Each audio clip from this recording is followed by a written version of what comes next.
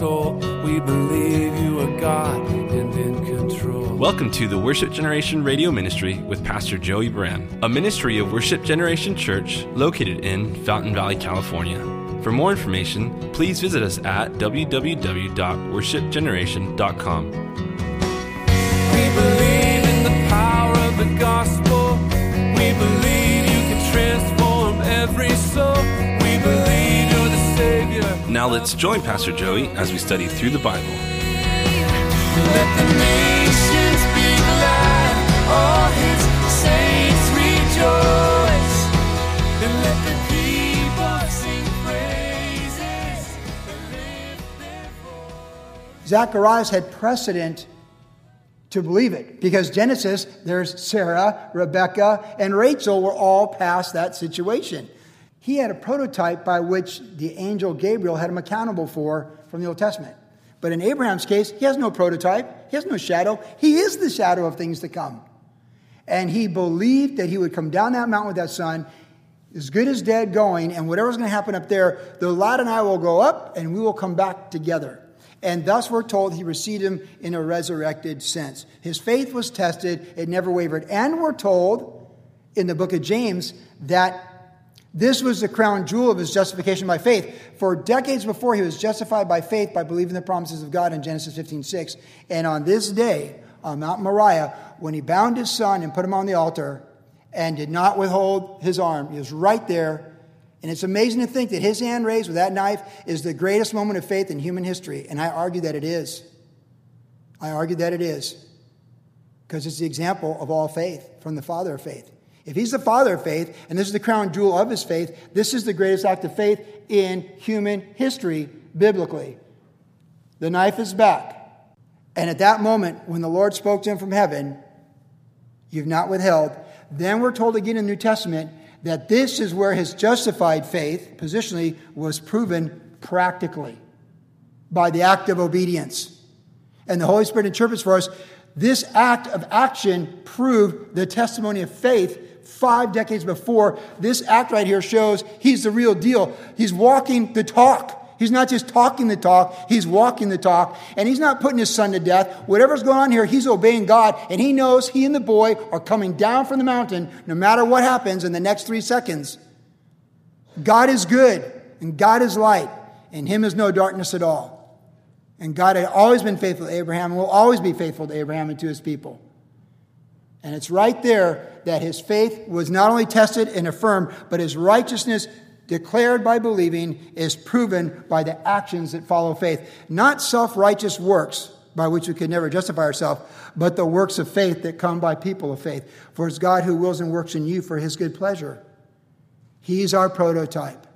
So this is his test, and he passed it. But it's a type, too, of course, of the Father and the Son. For it is at this Mount Moriah where Jesus Christ was crucified 2,000 years later. And some interesting connections. 3 days, of course, Jesus was in the tomb, 3 days and 3 nights. Whereas there are a few witnesses going up, but it was a private, holy moment, really, once they were there. When Jesus was crucified, it's a public moment for everybody. For he's hanging on that cross for the sins of the world. And Jesus on the cross is probably the most identifiable public image in human history since the time that Christ came. Publicly, outside the city, as the Bible tells us. The Father and the Son went together. Twice it says for Abraham and Isaac that they were together on this journey. Together. And they're in fellowship. Where's Jesus in John 17? He's in fellowship with the Father in the garden. And he says, Father, if there's any other way. So here's Abraham 2,000 years before, the same spot with the knife drawn back. And Jesus saying, Father, if there's any other way. There was no other way. And 2,000 years prior, a shadow of things to come, Abraham's a type of what must happen for our sins to be forgiven. He's a type. Because the Father has prepared a sacrifice for himself, and that sacrifice is his Son, Jesus Christ. For by the blood of bulls and goats, no one can be saved. And there's no righteous who can die in our place. But only one who is eternal and sinless can pay the price for those who are sinful and condemned eternally. And Jesus Christ is the acceptable sacrifice. And that's the blood of God on the cross. This was a type. And you go, oh, you just cringe like, oh, this story just makes me cringe. It should. Because sin is dark and destructive and death. And sin's not a joke. And sin destroys. And Christ, if we could be redeemed any other way, we would have been redeemed any other way. If we could go climb Big Bear Mountain like Chris Gonzalez did last year, go climb Gorgonio or something, and my sins are forgiven. If we could swim across the Colorado River like some religions do in their lands, and our sins could be washed away, we could do it. Or if we could knock on enough doors and not cuss for a couple weeks or whatever, we might be saved, but we could never be saved. And Galatians tells us that if we could be saved, then Christ died in vain, but he did not die in vain. He died because we could not save ourselves. He had to die. So here's Abraham and Isaac 2,000 years, and 2,000 years is a long time before, isn't it? That's a long time. But in the fullness of time, God sent forth his son, born of a woman under law, to redeem those who are under the curse of the law. This couldn't do.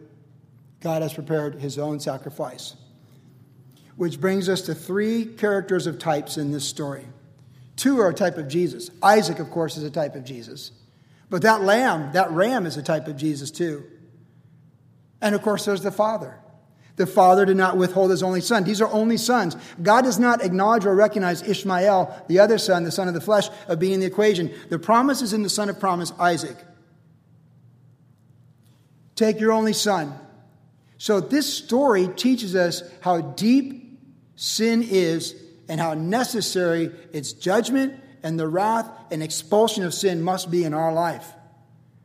Whatever could offend anyone with this story, or just think, wow, it's just so, man, it's a heavy story. Yeah. And so is Jesus, the Son of God, on the cross. We live in a timeline in the human experience. It's human nature anyways, but we live in a timeline where people are pretty flippant about sin in the name of Jesus. Those missionaries, historically, that went in to put their life in great peril to go share the gospel. Again, Hudson Taylor's an example. He just saw millions of souls, Chinese souls, passing every month without ever hearing the good news of Jesus Christ. And he knew the weight of sin. And of course, the famous story where the old man said, how long have you had this truth? When he got to inland China, finally near the end of his life.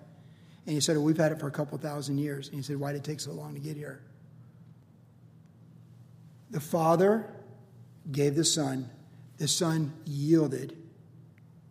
And the Lord provided his own sacrifice for this situation. And he did it right there at Golgotha, at the place of the skull. This event took place within a mile of where Golgotha is, if not exactly at that spot. The high mark of Mount Moriah is the place of the skull where Jesus Christ was crucified, of Mount Moriah. This is it. There's no randomness with the Lord. This is deliberate and absolute to teach us amazing grace.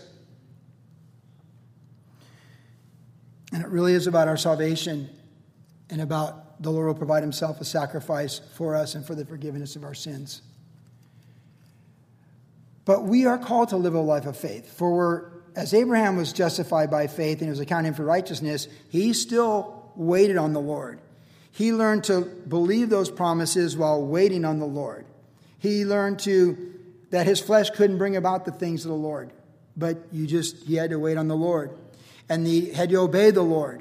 And we talked about this when Isaac was born and he was circumcised and they did everything they were supposed to do. And he obeyed and he obeyed and obeyed. And again, Book of James says that this act by Abraham is the crown jewel of evidence of proof that he is saved by faith because he did not withhold anything, the most precious thing in his life. But the Lord gave that son to him because the son was beyond him. God promised that son. The son belongs to the Lord. Sometimes the Lord promises something, we get it, and then we say, that's mine now. That's my house, that's my car, that's my college education, that's my career, that's my, we do that. It's all the Lord's. It is all the Lord's. And it's all meant to be on the altar. I mean, Jesus said, unless you deny yourself, we're not worthy to be called his disciples. He has supremacy over all things. But Abraham here, and because of this act right here, here's where it goes a little bit deeper. He's also called the friend of God. The friend of God. Now, there's not a lot of people called the friend of God specifically in the Bible. The friend of God. So as we think about amazing grace by which we're saved, we can think of some application, because I shared this text I shared this text Tuesday night, slightly different. But in meditating on this text, I really think about when you and we are tested by God. We have our faith tested, and that's what I want to talk about the rest of this night. Taking steps of faith. Paul said we walk by faith, not by sight. And we're told that our faith is tested. We're to add to our faith and to keep growing in our faith. Faith cometh by hearing, and hearing by the word of God. And we're not to get a faith that gives us an experience, if you will, to go forward at a Harvest Crusade or pray with someone to receive Christ and then retract in our faith. The faith is to expand. As it says, as dimly in a mirror, now we see, but we're expanding from glory to glory. So even as these promises kept expanding for Abraham in his journey, God wants our faith to expand and grow. And what's not a faith, Romans says, is sin. So we want to be fluid in our faith. We want to be open in our faith. We don't want to compartmentalize God and say, well, you can be Lord of this, but not Lord of that. Or I did my time. We have our stories from back in the day. The Lord's story is today for all of us. But our faith is tested. We all have tests. Let's think about tests we have. SAT for college, driver's test. You adults, parents that have kids that have, remember how nervous your kids were for their DMV, and you took them down the DMV, and you're like, oh, Lord, please help them. Hannah failed twice. She got the third time. The first time she failed pulling out of the DMV. It's all part of life, right? All the other kids ace it the first time. It's a running joke in the family. The big sister, Hannah's got a good response for everything, though, so I don't worry about her being too vulnerable to the siblings, the younger ones. We all have tests. Cousin Jimmy, my sister's kid, he's got some major final tests to graduate the police academy, a year's worth of hard work. They're down to like 30 from the 60, and they say about 12 will make it when it's all said and done. The written test, the physical test. He's so nervous. He dropped out of high school, could barely read and write. Went back to junior college. They've worked with him all year to help him with writing police reports so he can pass the test. Oh, we get tested. And these tests, see, everyone gets, you want to drive in California, everyone gets a DMV test. You want to go to Cal State Maritime, they can test you for weed anytime. It might be legal to smoke weed in California, but if you're going to drive a boat, it's not. And you can't drive a boat smoking weed, so they'll test you. Just ask my son Timmy. But these kind of tests are for the people of faith. See, there's a commonality of tests in the human experience, but there's tests that are for people of faith. And Jesus said, to whom much is given, much is required, but also to him who has, more will be. They will have more. Many are called, few are chosen.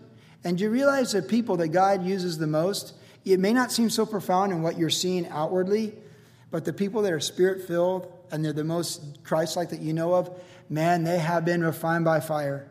And they have been through tests. And they've put their Isaacs on the altar. And they've put their dreams on the altar. Their heartaches, their hurts. They've put them on the altar. We get tested. We get tested in our faith. That's the context. And who knows how we'll be tested in our faith before our journey's done. Will we trust in God on this? Or will we just walk? Well, this is what I would say in application.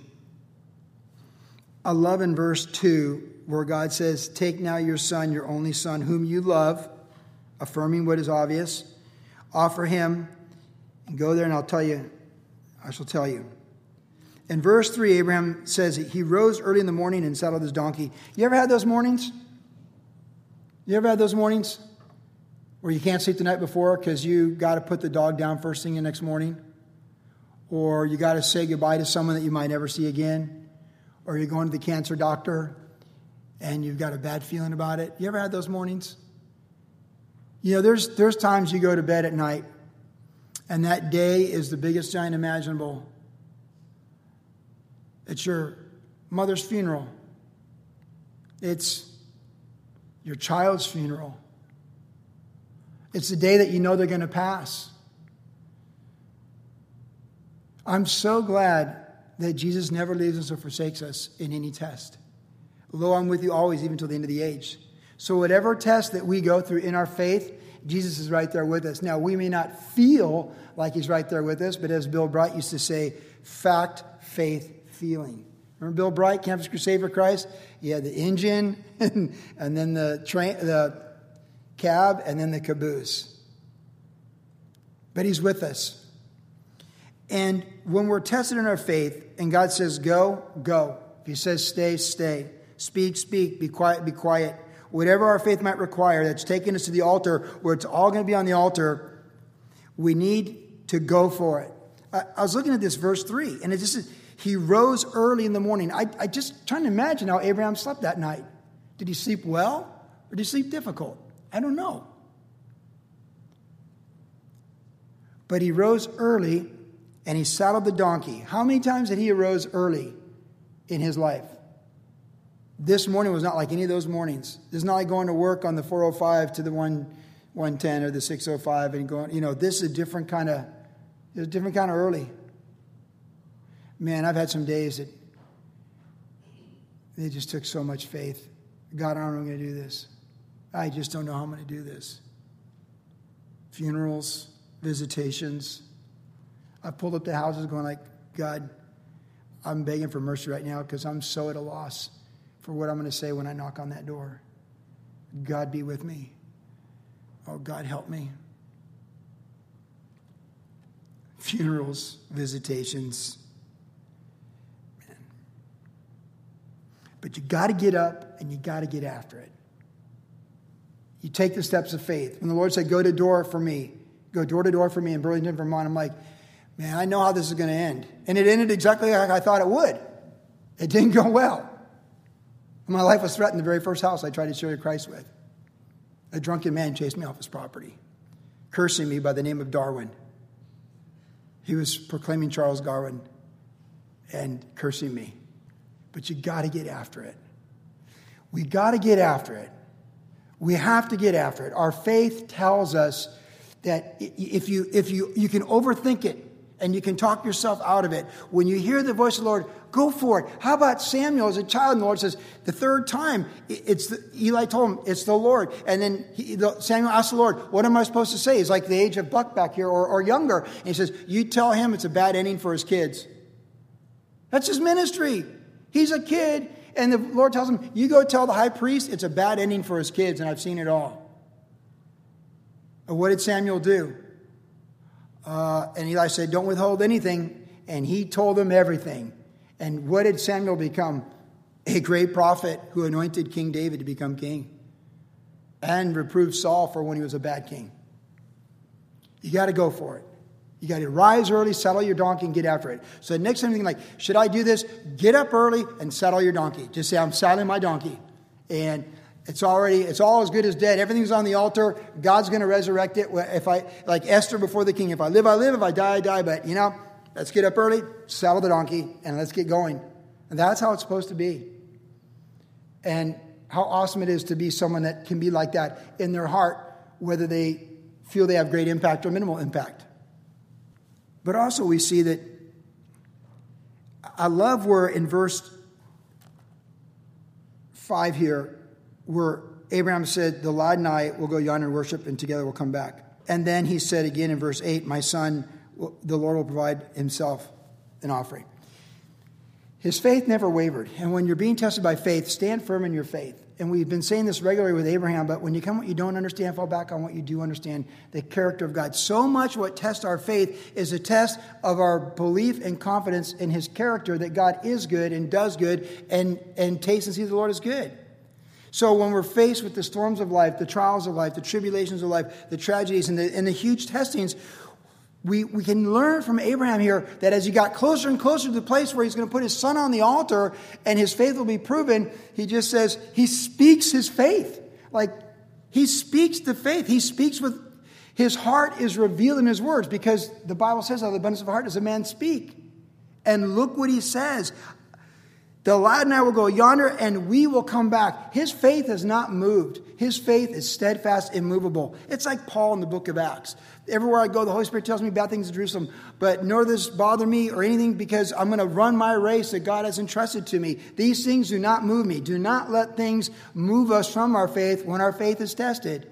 I just love how it's like in the crucible, in the apex of the intensity of this human experience of faith, where his obedience is being proven, he just says, hey, we're going up and we'll be back. He's speaking his faith. Not in a way that you're creating a virtual reality like a lot of people misunderstand this, but it's revealing his heart. And I want my words to reveal faith. I want my words to reveal optimism in the promises of God, confidence in the promises of God. Big God, little problem. Little God, big problem.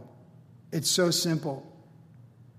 So we look at Abraham, and from his heart, out of the abundance of his heart does he speak, we look and see his faith is a strong faith, and it's unwavering faith, and he's speaking the promises. He's declaring with his mouth before things happen what he sure is going to happen, because God's character is good, and God does not change. He's the same yesterday, today, and forever, and he's not going to change. And we can trust his promises from the base of Mount Moriah to the pinnacle of Mount Moriah and back down to the base of Mount Moriah. I love it. But I come back to this last verse that really gets us there. Verse 9 and 10. Where he built the altar and the knife was pulled out. And I close tonight with our vision of this, our visual of this. When our faith is tested, it is really, really crucial and important that we see it through to the fullest obedience of what God has called us to do. It is really crucial. Because the testimony of the faith was in the final moment of the faith. 5 decades of prayer and fellowship. 5 decades of trusting in the Lord. The promise is expanding, retracting, and all these things, but never changing. 5 decades. And all that he's been through. And the birth of Isaac and the circumcision of Isaac. And right here, when that knife is drawn, that is the moment. That's the crown jewel of his faith. We have to see it through. It's too early to quit. It's too soon to give up. We have to see it through. We need to be faithful unto the end, because the Bible is filled with so many people who were not. And we want to be people who are. And we want to be like Paul at the end of our life and say, hey, they left me, whatever. But the Lord stood with me in everything. I've fought the good fight. I've kept the faith, and I've finished the race. He was going to the crown of glory. Not just for him, but all those who love his appearing get the same crown. We need to see it through. Faith isn't an increment. Faith is everything on the altar. Whatever it is, we need to see it through. Or then we just end up like Saul saying, oh, but I did do what you said. And Samuel's like, really? Then why do I hear the bleating of sheep right now? You didn't do it. You just did what you wanted to do. To obey is better than the sacrifice, Samuel said to King Saul in the reproof of Saul. That was the end of him being recognized as the king before the Lord. So I encourage us tonight to learn from this story, to sit back in awe of Abraham contextually just passing this test, to sit back in awe and say, Lord, you're amazing. This is a type of what you did to save me. But to take this application and say, you know what? Get up. Saddle that donkey and go for it. And speak like you believe those promises, not because it creates a reality, but it testifies of what you believe that is the reality coming from your heart. Speak the truth, because truth doesn't change, like Luke, my son, would always say. The truth doesn't need any help. It stands on its own. And when our confidence in life is based upon the truth of God's word, it's going to always see us through. Not one promise has ever failed, nor will ever fail for any of us. And then see it through. See it through until the Lord says, you're done. We're good. Let's go. Come on home. Here's the trumpet. But see it through. See it through. Because, man, Abraham could have gone there and pleaded with the Lord. Can we just, okay, I don't see anything happening here. When did he see the ram? After he was here. He didn't see the ram before that. And God will bring us to those places. Everything on the altar. All in, no holding back in the test of faith. Because seriously, Look at yourself in the mirror right now and ask this question. And I ask myself the same question. What could possibly be more important than passing the tests of faith that God gives each one of us in our timeline?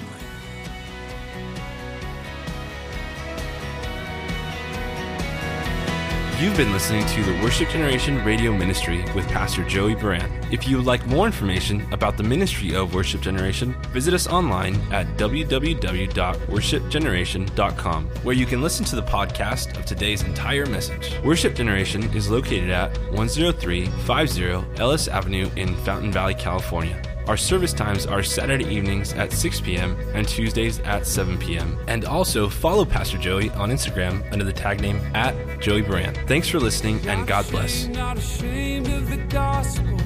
Not ashamed of the one I love. Not ashamed